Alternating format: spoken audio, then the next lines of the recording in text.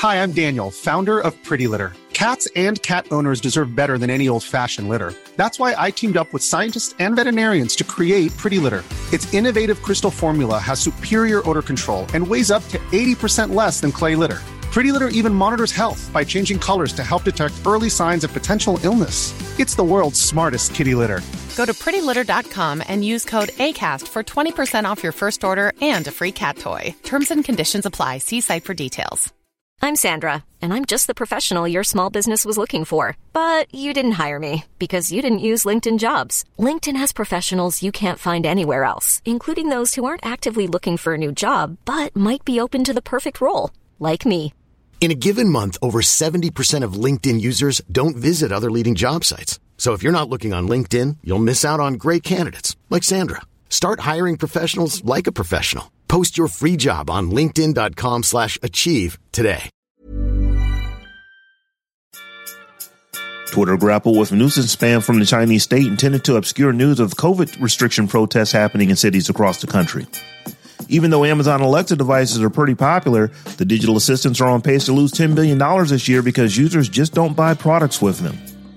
The Department of Justice opens an investigation into a real estate tech company accused of collusion with landlords over rent prices. And the UK launches a market probe into Apple and Google's mobile dominance with their respective browsers, but this seems different than the old Internet Explorer saga. We got all this and more for you in episode 62 of The Tech Jive. From Columbus, Ohio, I'm your host, Rob Dunwood. And coming out of Philly is your girl, Tech Life Steph. And out of Atlanta, this is Terrence Gaines, a.k.a. Brother Tech, a.k.a. Can I Lose 20 Pounds by New Year's? That's aggressive. That's aggressive. Yeah. If you look at the 2 pounds a week kind of guideline. I'm looking to do some, not intermittent fasting. What do they call it? Don't eat. No, I'm just joking.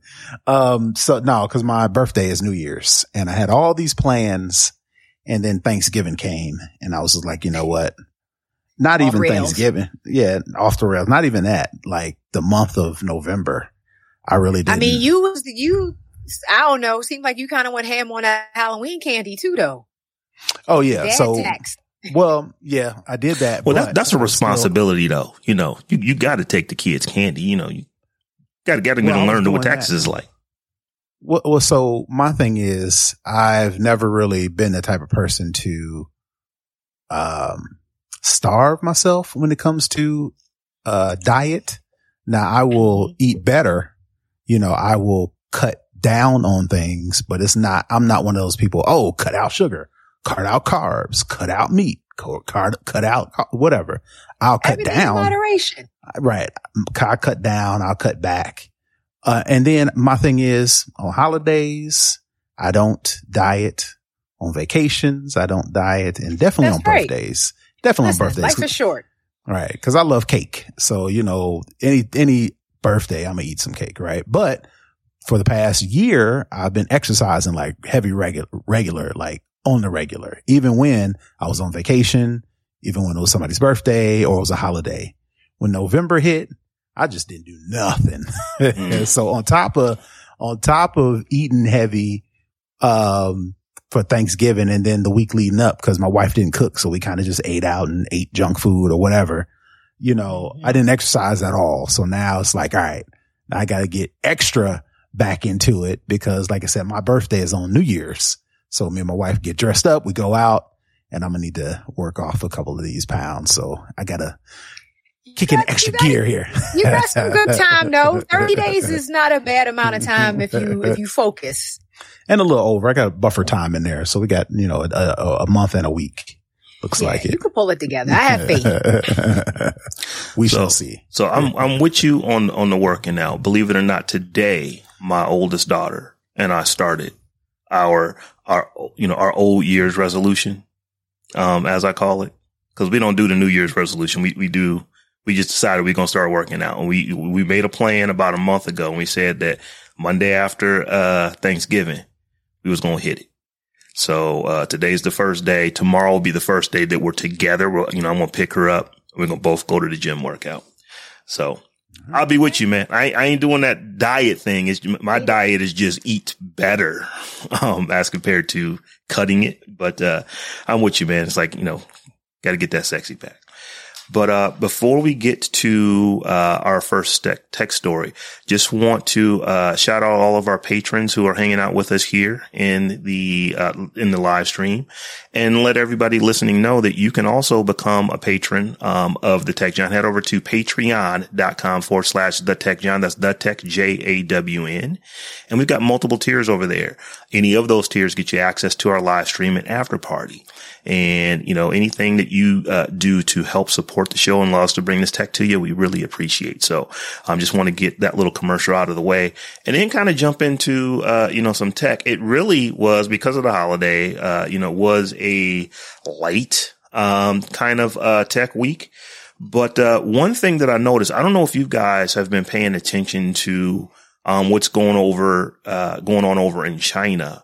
Where they are under like early 2020 COVID like restrictions again. I mean, they're shutting down cities, and there's just a ton of unrest, a ton of protest. So what it looks like is happening is that the government is actually spamming Twitter with, they're basically sending out, a bunch of like porn sites and adult sites and this and that and the other. Obscuring the news of the protest.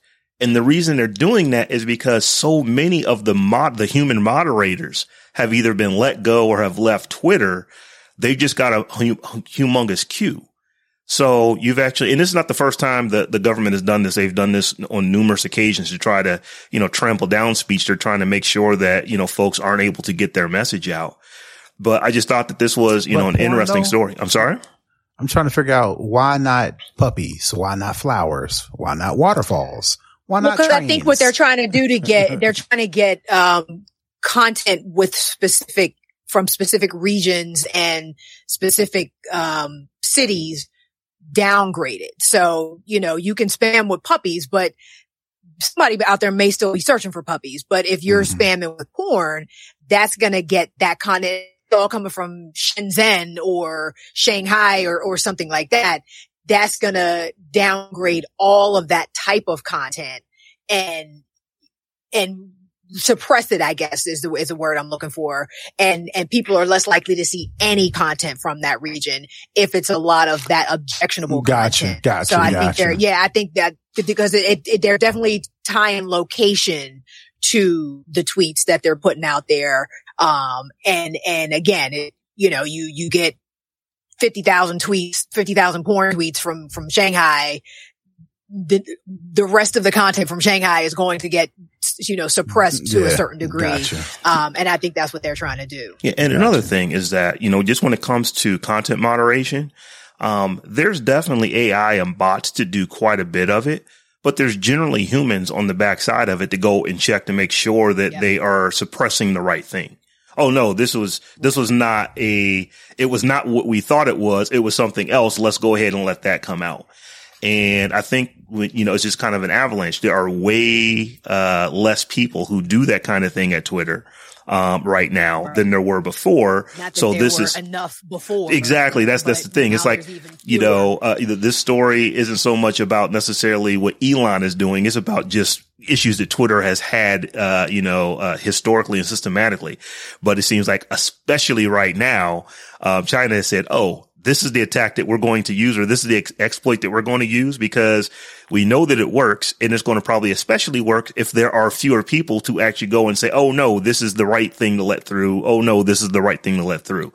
So, absolutely. Just another way that it's interesting. I'm trying to understand, specifically because I think one of the main issues that sort of sparked the protest was that there was a fire in an apartment building and 10 people got killed, and they're blaming that on the fact that the emergency responders couldn't get to them quickly enough because of the COVID lockdown. And I'm trying to understand, like, were they locked inside the building? Is that what their lockdown looks like? Or is it such that responders can't get through certain streets that get locked out. Like it's very, very draconian. I've been hearing some reports about the fact that, you know, they got to get tested regularly. If one person in an apartment building tests positive, but doesn't have symptoms, even the whole building has to get locked down. Like really, really hardcore things. But with respect to that particular fire, I'm like, was the building, like the outside door, was that locked and they had locked the people in? Like, are they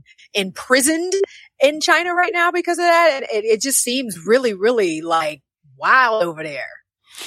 Well, you know, I guess enough for them to protest, enough for China as a government to suppress all of the protests, because we, United States, we protested COVID, but we really wasn't about it like China, they are right now. So it must be something serious to where they're like, you know what?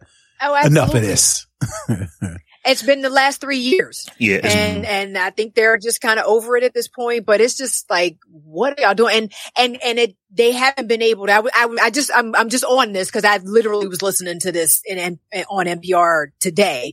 And, you know, the minister of education or communication or whatever over there basically was saying China's not doing enough good PR because they're not even really pointing to how well this policy is working. Like how many lives have been saved because you won't let people leave their homes, you know, how many potential deaths have been avoided.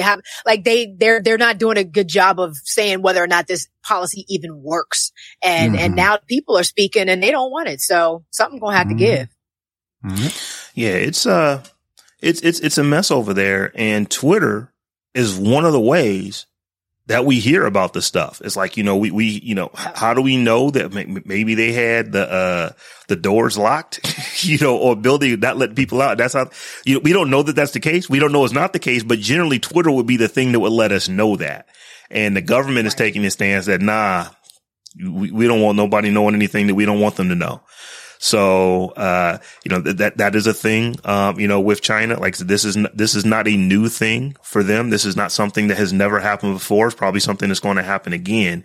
But it's just interesting that, you know, governments that do this kind of stuff, they're up on what's happening within companies. It's like they're going to figure out where they can exploit and they're going to use it. And it's like, you know, I mean, literally, it's probably someone's job. How can we suppress this information that people are trying to put on Twitter? Let's make all the stuff look bad. If everything that's coming out of here looks like it needs to be moderated, then nothing that's coming out of here is not going to be moderated. And maybe because there's fewer moderators, the news that we don't want getting out is not going to get out. It's almost like a DDoS style attack. Yeah. Swatting themselves. Yeah. Almost like a DDoS. And it's funny because I saw, I think in one of the other articles you posted, Rob, about the idea, and I heard this on NPR too, that they were using a piece of white paper as a symbol of their voices being suppressed because, you know, other imagery and captions, you know, the government's looking for specific captions that they can, you know, censor and stuff like that. So people have been just taking pictures, holding up a blank sheet of white paper to show that they're being silenced. And now the government has started looking for sheets of white paper. So they've got, it's like, you know, every time they figure out what people are doing to try to get around the censorship, they come up with a new different type of censor, type of thing to get around it. So it is pretty bad over there. And I'm not, you know, you probably won't find me wrapping myself in an American flag like that, anytime soon. But I really did think to myself, like, wow, you know, this is one of those times when you're like, I'm glad I live in the U.S. Because at least we have the illusion of, you know, free speech and it's written down somewhere and the government is not supposed to be able to do this type of thing here. So it did make me, you know, a little bit grateful today. I was just going to say this is that, you know, we complain a lot about what goes on in America because there's a lot to complain about the stuff that goes on here in America.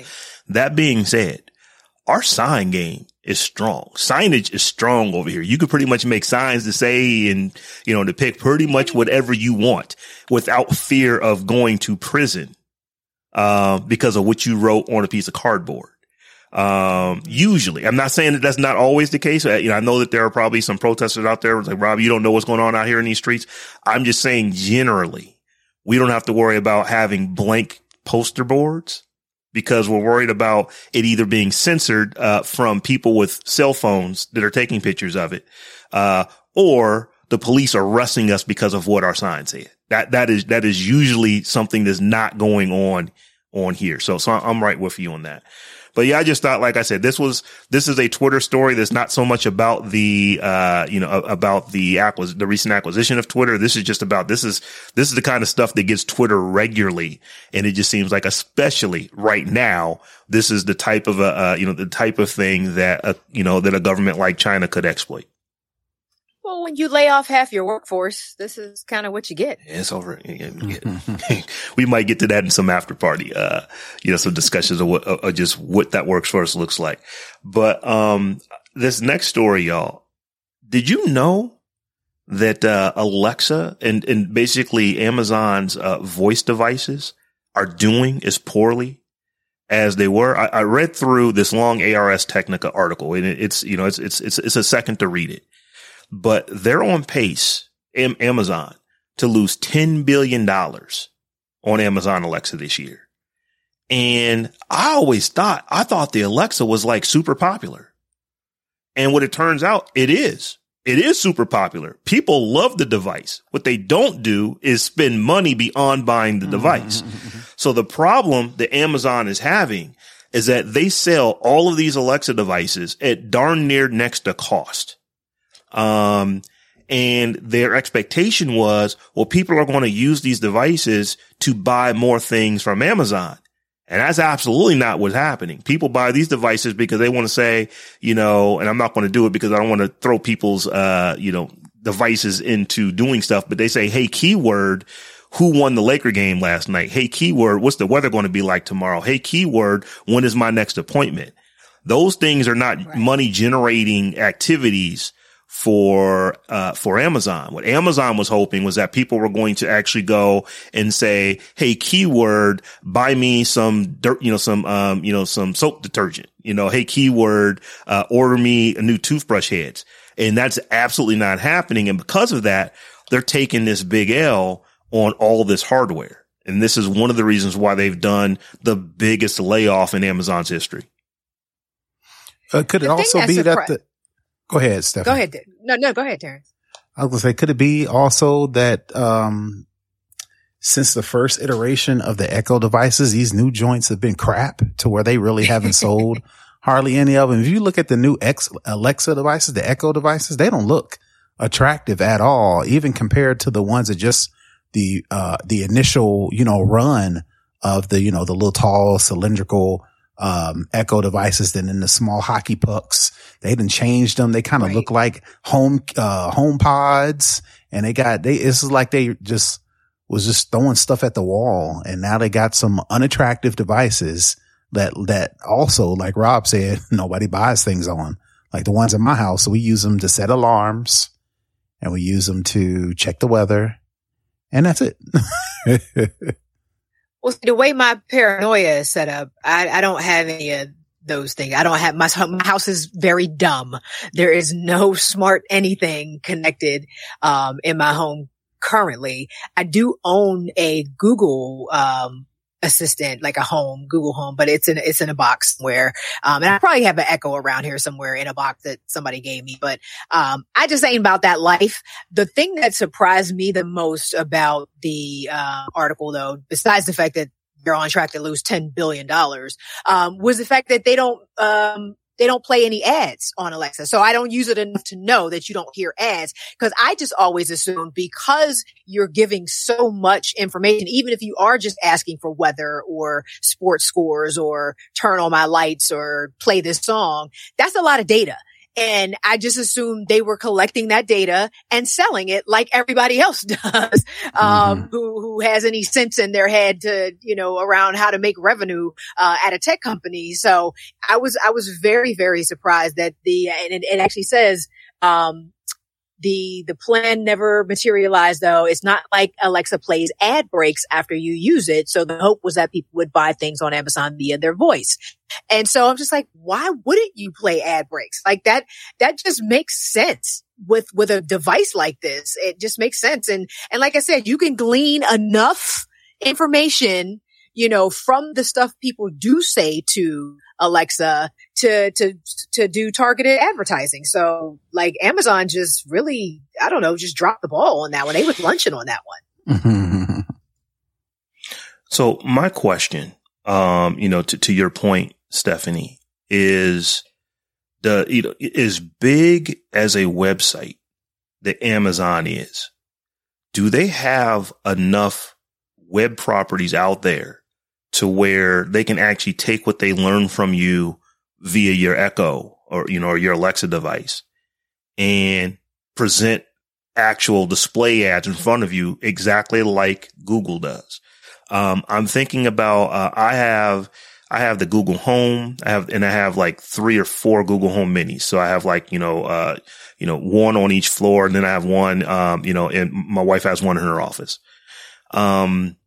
It is uncanny how quickly you can ask one of those devices something, and then within moments, that thing you asked for is an ad on YouTube. It's uncanny. It's like, wow, this, I think to myself regularly, man, Google is on it. They are scrubbing all the data that I'm giving them and using it to make money off of me, like a madman. I mean, they are doing their thing. And although I'm not really into the Alexa game, my mother, those are the devices that my mother has. And she uses them like I do. Ask for the weather, ask for games, all that kind of stuff. But there's nothing that comes after it. So as you were saying, there's no ad that plays. And then also there's no website that I'm going to that's going to actually put that stuff in front of me. Cause that's like the low hanging fruit that would get them paid. Like I don't know how you, even if you thought that people were going to use this to buy stuff, which is a valid, assumption. Like you got this thing on your kitchen counter and you need more toilet paper. Alexa, order me more toilet paper. If you order toilet paper from Amazon anyway, you could say, Alexa, order me more toilet paper. I get that. But this also is just that kind of no-brainer.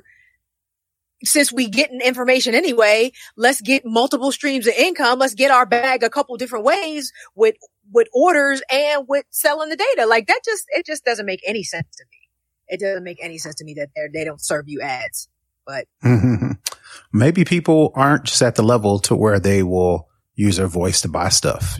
People really like going shopping and touching items. I've heard people say, I still like to go touch it. I still like to go try it on. Whatever the case may be. Secondly, people will use an app. They'll use an app and they'll see it. They can read through the reviews. They can see what other people said. They can see what other things are popular in this segment, in this category. They're okay with buying that way. Maybe people still ain't hip to order me some more toilet paper sight unseen. Cause maybe they're scared that, I don't know, Amazon's gonna back up a truckload of 1-ply scratchy toilet paper. I don't know, to go through that whole process, maybe people ain't ready yet. That's actually one of the things that the article that definitely could be. Yeah. That's one of the things that this article alludes to, that people just aren't ready to make purchases sight unseen when it's so easy to pick your phone up, see the thing that you want to purchase on Amazon, and then buy it there. So I was just reading. I thought by now, though, you could have a list of preferences. Yeah, you gotta go set all that up. And it's like, so if I say Amazon ordered more rolls of toilet paper, I want the Charmin extra soft and not, the generic John. So like, I get that. And I understand why people may not just want to arbitrarily have that sort of direct link to spending money. I think you want to people like putting a little friction in between, them and their purchasing decisions just to make sure they actually want it, just to make sure, whatever. But still, I just think Amazon really, they didn't engineer this well, like the strategy behind how this was going to work and generate revenue for them. It doesn't seem like they really thought it out all the way through. That's absolutely fair. But then I always try to think, it's like, okay, me and Terrence use these devices. They probably made their money off of selling them at cost for us. But, you know, when I just say regular people who just, they got the only reason they have the Echo is because it was on sale for $19 or $29 or whatever it was. And, oh, that's kind of cool. And they have it and they plug it in and they don't even really think about it any more than they've done that, to where they have, okay, I've got to go on Amazon and I've got to set up my preferences for the things that I like so I can easily tell, you know, I haven't done that. And that's absolutely, I buy stuff off of Amazon all the time. I would say that between Halloween and probably to a week after Christmas, there will be someone dropping off something from Amazon darn near every day here at my house. So I am actually the target, and I've never gone in and set up preferences and done this and done that.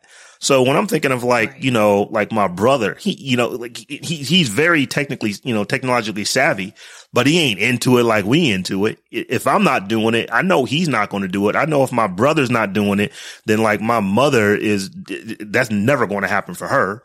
Not because she couldn't, just because she's not.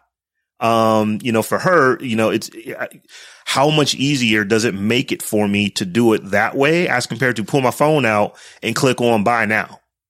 So, I'm just wondering if Amazon is now figuring it out, you know, even though they have all this data on folks, even though they, are the biggest marketplace on the planet at this point, or at least the biggest one, in the Western world at this point, they have all this data. They have all these people who are buying things, but they're not Google in the sense that the product is the person. Their products are still products. Even though they're collecting a ton of data on us, their products are still products. Google's product is us. They better get hip to the game then and start changing that mindset, because that, like I said, it just doesn't make any sense for them not to be doing that. Right. And then not to be, I don't even know that they have used that as a selling feature, because if you're deliberately not serving ads, I would think that, you know, you would gain some level of market share with your hardware by promoting that. And they're not even using it to their advantage to say, hey, we're not selling your data, you know, just. Yeah, they're not using, they're not using it to the fullest extent of, you know, of their ability. I also wonder, would people just, you're giving me ads. I don't want that, because I'll be honest. It takes you a minute to get blind to them. But when they first start, it's so easy to just not go back to using it. I think about, and I'm changing gears here. I'm thinking about like YouTube. YouTube might be about to get some money out of me for ads, because it's like every single, you know, I watch a lot of YouTube videos. And I just like, man, every time, every 6 or 7 minutes, an ad comes up, an ad comes up, an ad comes up. And it's like, am I consuming enough content here that it makes sense for me to give them money every month to not have those ads come up? I'm thinking about that. But in the case of Amazon, I'm already giving Amazon money every month to actually have them deliver stuff to me. If now on top of that, you can start sending me ads, and like, no, it's just easier to just not use that device. So I don't know. It's like, I was shocked by this, because it's hard to go into somebody's home and not see a Google or an Echo device or something like that. And I do believe that there's more Echoes and Alexa devices, because Alexa's built into half everything now. I think there's, you know, just so much of that out there. I would have thought that, they're actually doing quite well. But the problem, as we said, is that it's not about selling the Alexa at cost. It's about not selling any other services on top of it. So Amazon's got to get that figured out.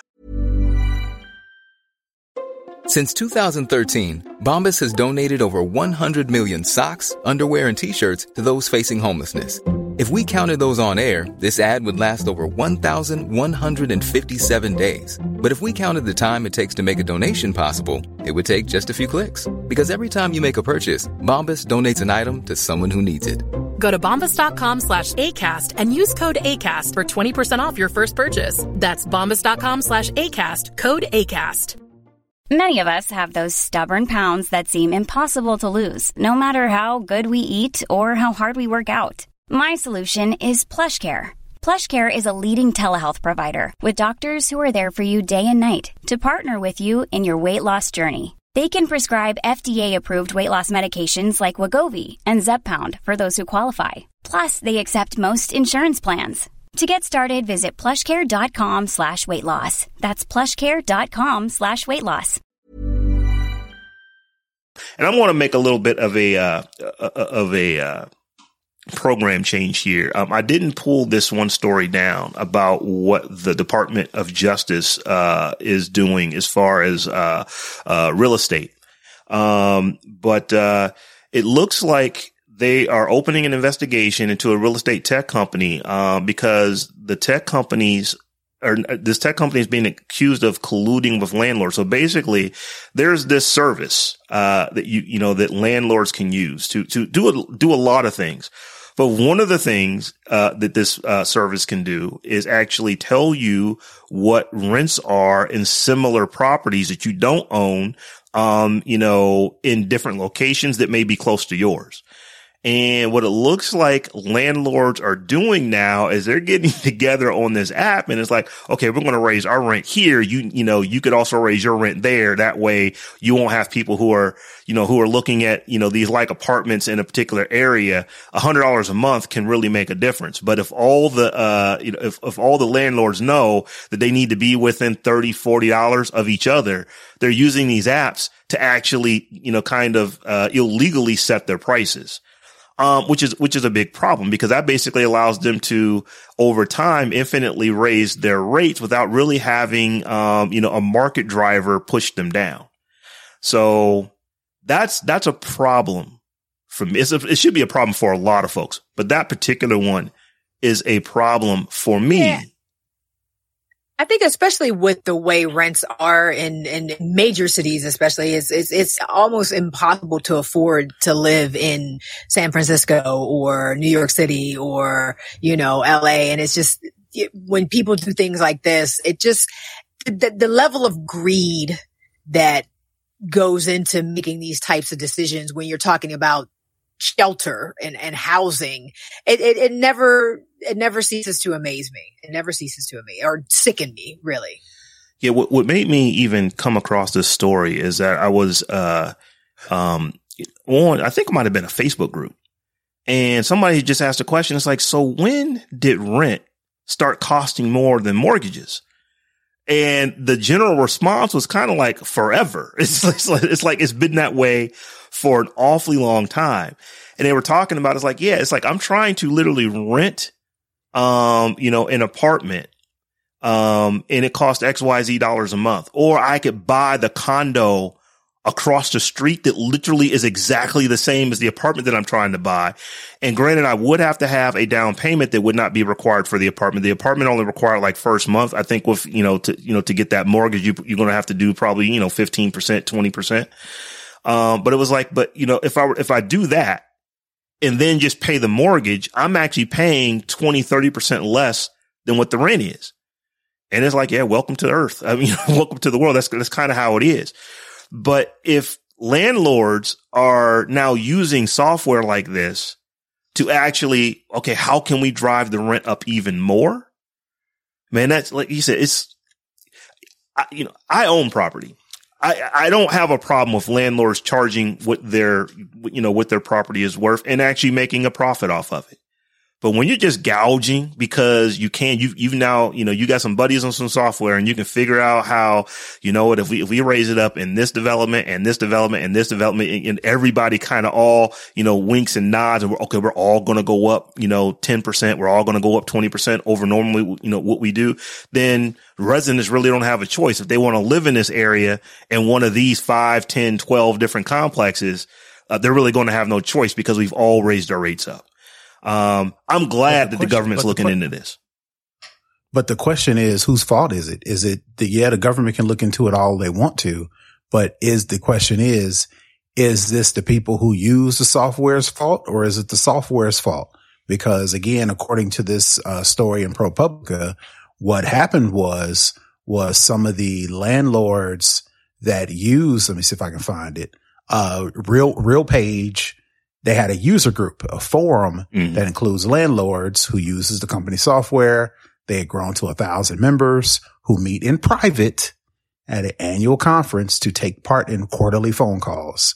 And that is what is bringing about all this anti-competitive coordination, so on and so forth, right? So I guess the question is, people take software and use it and mold it to their benefit, but who's responsible, right? Should the government come down on this group who RealPage and I forget the two pieces of software, but could these pieces of software be like, hey man, we put out the software. It sounds like they just provided the platform, right, but the people found a way to exploit the platform for their own benefit. They can say, hey man, we do it. We can put in this, that, and the third. But I mean, y'all should be hitting these landlords directly. And that's always the case. Like for whatever you do, somebody is going to find a way to get over. And then when you do something else, they're going to find a way to get around it. And it just sucks. Like I said, this is people's, way of living, and people need shelter, and you shouldn't be out here trying to gouge people into situations that are going to put them in a precarious spot. Yeah, you said you wasn't wrapping an American flag around your body anytime soon. This is why. Listen, this is why.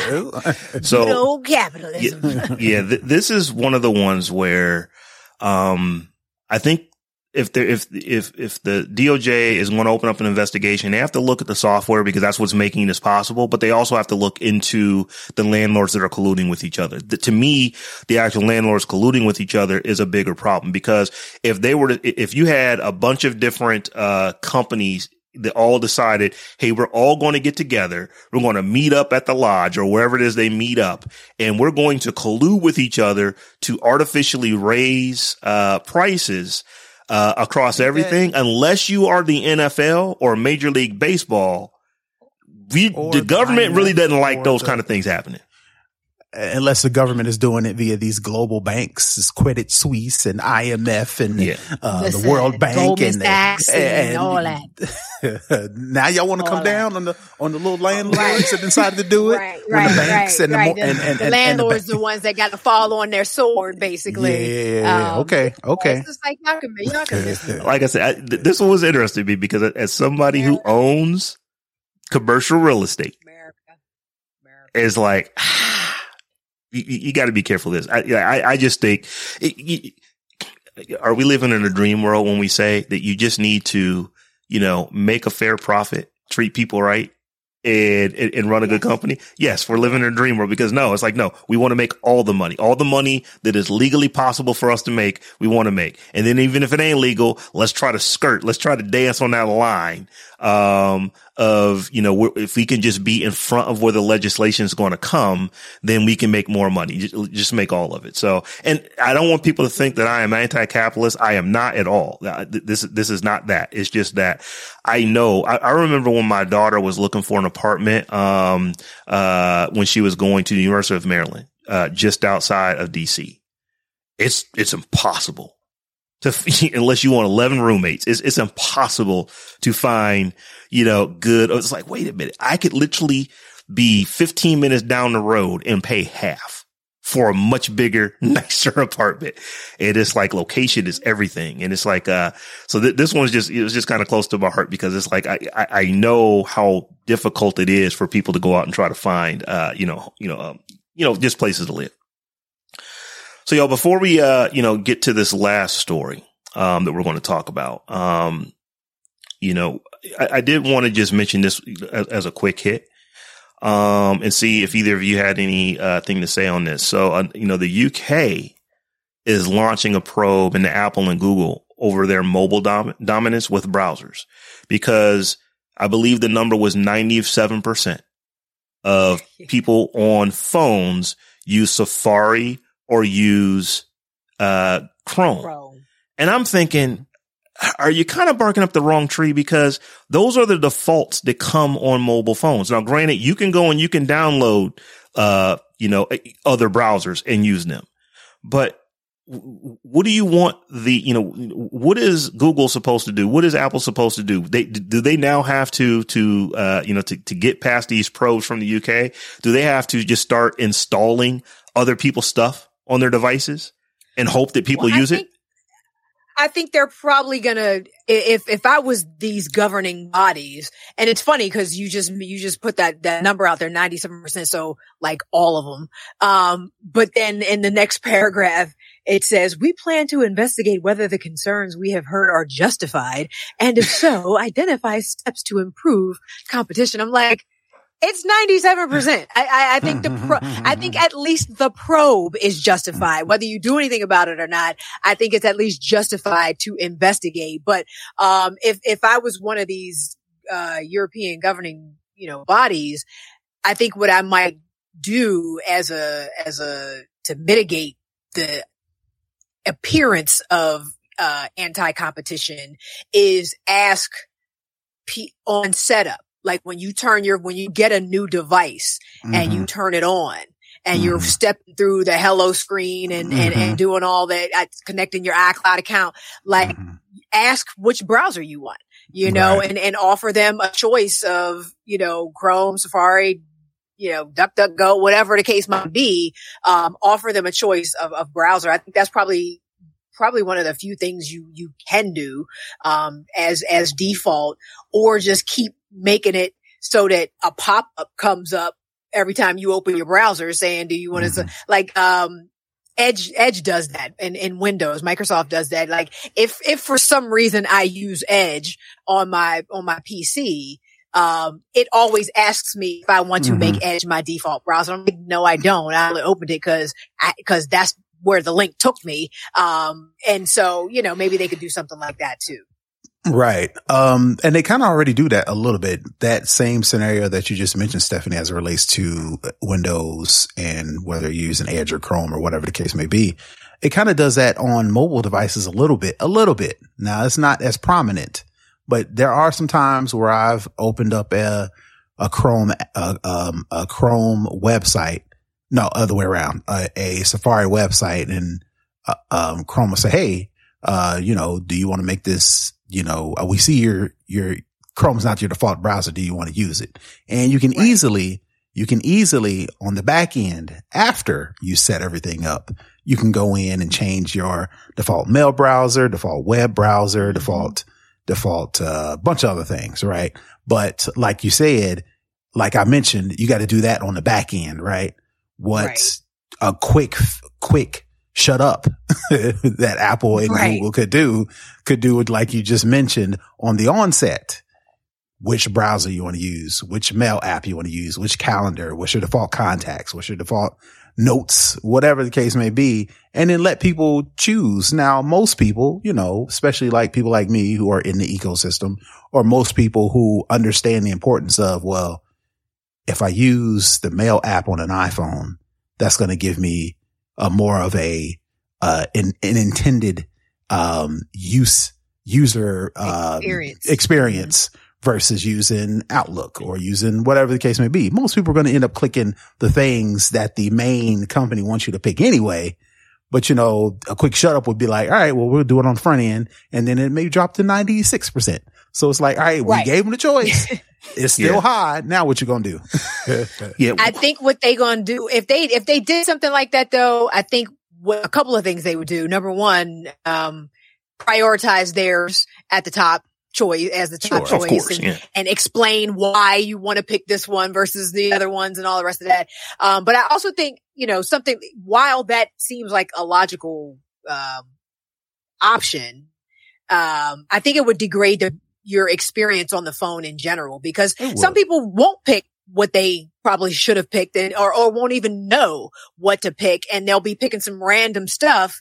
And then their experience using the device is going to degrade, because they've picked these random things. And now you're going to be blaming the device maker instead of these regulations. Yeah, I didn't look at this as Google and Apple are doing stuff like what Microsoft did back in today, to where they made it darn near impossible to not have Internet Explorer be the default. It was like you literally had to sign away a child to not have Internet Explorer be the default and come back and set it as the default, even if you chose to do something else. This is just more or less, well, here's what comes on it. If you want, and I don't know about the iPhone, but with Android, any browser you want to put on Android, you just download it and install it, set it to your default, and then you're rocking with it. You don't have to jump through a ton of hoops, in order to make it work. And most people it's kind of like, I look at it like this. When you buy a house, generally, if you're doing a new build house, the toilets that come in the house, you might upgrade, some people might upgrade and they get a bidet and this and that and the other, but most folks are coming with the standard toilets that come in the house. It's just, these are the ones that came on it. And it's not until you do a reno years later that you decide, oh, I want to get the toilet that has the heated seats on it. Or, I want a high rise or whatever the case is. You just bought the house and this happened to be what came in the house. You didn't get a different sink. The house came with this sink and it's just a sink that you use. That may not be the greatest example in the world, but that's kind of what I think about when you just buy stuff and the things that you bought, it just came with, something. You could absolutely go and download something else for free and install it and use it, but it requires that the user actually do that. So I wonder what the remedy would be here. Are they going to go and, like I said, making an option? Here are other browsers that's cool, but where's the cutoff? I'm certain that it would be. Go ahead. I was going to say, if it's an Android device, it comes with Chrome as the default, but you could also have Firefox. Maybe you have, you have Edge on there. Maybe Brave browser, but then like Opera. Is Opera the cutoff because it's less than 1% of people who use browsers use Opera? Where does that cut off? At some point, somebody's going to get mad. It's like, are you going to be like the Smucker's aisle at the grocery store? You ever go to the Smucker's aisle to where it's just 1,912 different jellies and you stand there and you can never select one because the options are so many. So you just get great. Yeah, you just get great because you don't know what else you're supposed to pick. You can't regulate technical competency. Yeah, you're asking something of the public, and not that the public's not necessarily technically competent, but not everybody is going to do their due diligence to understand why you're making these choices. Most people won't care, number one. And then the rest aren't going to do the due diligence or aren't going to understand why you need to make these choices. And sometimes, there is such a thing as too much choice. And, if this is my phone, then damn it, I'm putting my browser on my phone. Like you want to put if Opera and Firefox, you want to put a browser on a phone, make a Firefox phone. You know what I mean? We are investing the resources and the energy and the R&D and the capital in creating this hardware so that we can promote our software. And the idea that, now all of a sudden we got to let everybody have a seat at the table. It's not realistic. It's not sustainable. And it's not necessarily fair either. It's just when it comes to browser selection. Now, app stores are different, but when we're talking about browsers, I think this is a little bit of an overreach, on the part of the European, organization. And last thing I'll say on this, I wonder also, and this may be only in the case of Android, but isn't that kind of up to the OEMs as well? Because I'm thinking like, my mother-in-law has a Boost mobile phone. When she gets the phone and turns the phone on, there's Boost mobile apps on there. Now, there's all kind of crap on. That's my mother-in-law has the Boost mobile phone. My mother has the exact same phone, but she got hers right from Google or right from Samsung. Has none of the Boost mobile stuff on it. So whose decision is it to actually put the stuff on the phone? Boost Mobile said, we want these apps on here. So I wonder if the UK looks at that, do they have to look at the phone manufacturers and say, hey, not the phone manufacturers, but the OEMs and say, you need to, give additional option because, Google is not determining that, Boost Mobile puts Boost Mobile stuff on Boost Mobile phones. Boost Mobile's determining that. And I would imagine that, any other company where you're getting that branded phone from them, does the same. So this will be just an interesting one to look at and see where this one goes, because it reminded me a lot of the old Internet Explorer days, but it's different because neither Apple or Google is making it so that you can't install something else. It's just that they're installing their default stuff. So I will say though, I appreciate Europe and the UK's efforts to try to stay on top of this type of shit, because America don't give a about what these tech companies do, how they do it, what they collected. Like we are so far behind in that regard. So, at a minimum, I don't think this particular initiative is feasible, but at a minimum, I appreciate the effort. I actually had somebody asking, it wasn't about the Tech Jam, but it was about another tech show. And they said, why do you talk about what the EU does so often? And it's like, because it's a window into, if the EU does it and passes it, a year and a half later, the United States is going to follow along. Not because it was the right thing to do, but because the manufacturers of the devices decided it was easier to have a world default than it was to have one phone for the EU and one phone for everywhere else. So that's literally one of the reasons why we follow. It's like, if they do this there, it's going to happen here just because it's easier. It's easier for them to, to make as much money as they can by just making one default for everybody. So yeah, that's why we talk about it. But y'all, we have a spotlight this week, and I'm looking through. This might be the first spotlight who was actually a millennial. The person we're going to talk about today, let me go ahead and bring it up here. She is, I want to say, in her early 30s. So today we're going to be talking about Annie Jean-Baptiste. So this week's spotlight shines on Annie Jean-Baptiste, head of product of inclusion and equity at Google and author of Building for Everyone, the first book about building inclusive products across intersections of 12 dimensions of diversity.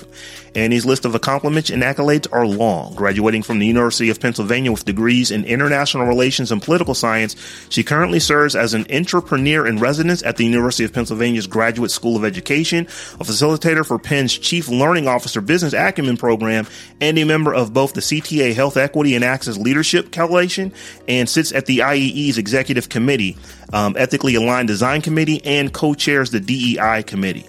Annie was inducted into the Haitian Roundtable's 1804 Society as one to watch and inducted as one of the 30 Black Stars for Face to Face Africa in 2019. She's a former American Heart Association spokesperson and a One Young World ambassador focused on healthy lifestyles in underserved communities. She's also a former Hack the Hood mentor. At Google, Annie built the practice of product and inclusion and equity in order to expand how product teams thought about inclusion as it relates to the development and design. Since the launch of the product inclusion team in 2014, many companies across industries have followed suit and have created their own product inclusion teams and strategies. Annie has also been covered in Vogue, Essence Magazine, Business Insider, Teen Vogue, MSNBC, CNBC, ABC, Cheddar, Business Insider, The Huffington Post, The Root, the Council of Fashion Designers of America Annual Report, The Miami Times, Bustle, Boston Globe, and Fortune Magazine. Quite literally, like many other Black women, Annie Jean-Baptiste does everything. And I just wanted to put this with it here because actually somebody on Twitter said, hey, this might be a good person for your spotlight. You're always picking folks who are older, who have passed. And I'm like, okay, yeah, let me go with some, the young. Like I said, she is in her early 30s. She has got a lot of accolades for somebody that is that young. And as I said, as many Black women do, she does kind of a little bit of everything. So want to give our shout out and our flowers to Annie Jean-Baptiste. Over at Google. Black Girl Magic. You ain't lying. It's like I purposely read everything because she does a little bit of everything. Love to see it. So y'all, we did not have a new patron this week. So I think that broke actually probably 4 or 5 weeks straight that we've had one. We either had a patron or we've had somebody give us a raise. So we didn't have one, but I will once again tell folks how you can become a patron of The Tech John. Just head over to patreon.com /The Tech John. That's The Tech JAWN. And over there we have 3 tiers. Any one of those tiers, as we said earlier, gives you access to our live stream and our after party. And I believe we have a couple tiers over there that even get you an ad-free RSS stream directly on Patreon. So you don't have to hear our ads if you're listening to the actual podcast version of the show. So once again, that is patreon.com/TheTechJohn. So with that, we're going to go ahead and wrap our show up. Stephanie, why don't you go ahead and tell folks how they can get at you? You can follow me all around the web at TechLifeSteph. And I mean, if you're feeling like you need to see a little bit more Tech Life stuff, check out QVCplus.com and search for the 10-Minute Tech Break. I do some content now for QVC's streaming channel. And today in particular, there are a bunch of Cyber Monday tech gift recommendations that are on the homepage. So check out QVCplus.com as well. All right, you can find me everywhere on the interwebs at BrotherTech. That's BrothaTech. And you can find me everywhere at Rob Dunwood. And you know what? I'm actually on Mastodon. But I'd be lying if I could tell you how to find me over there. So I have to actually write something up. That's kind of one of the issues with Mastodon. We'll probably talk about that in a future episode of the show. But we are also everywhere online at The Tech John as well. So come and holler at us there. And y'all, until we meet again in a week's time. Peace. Hey.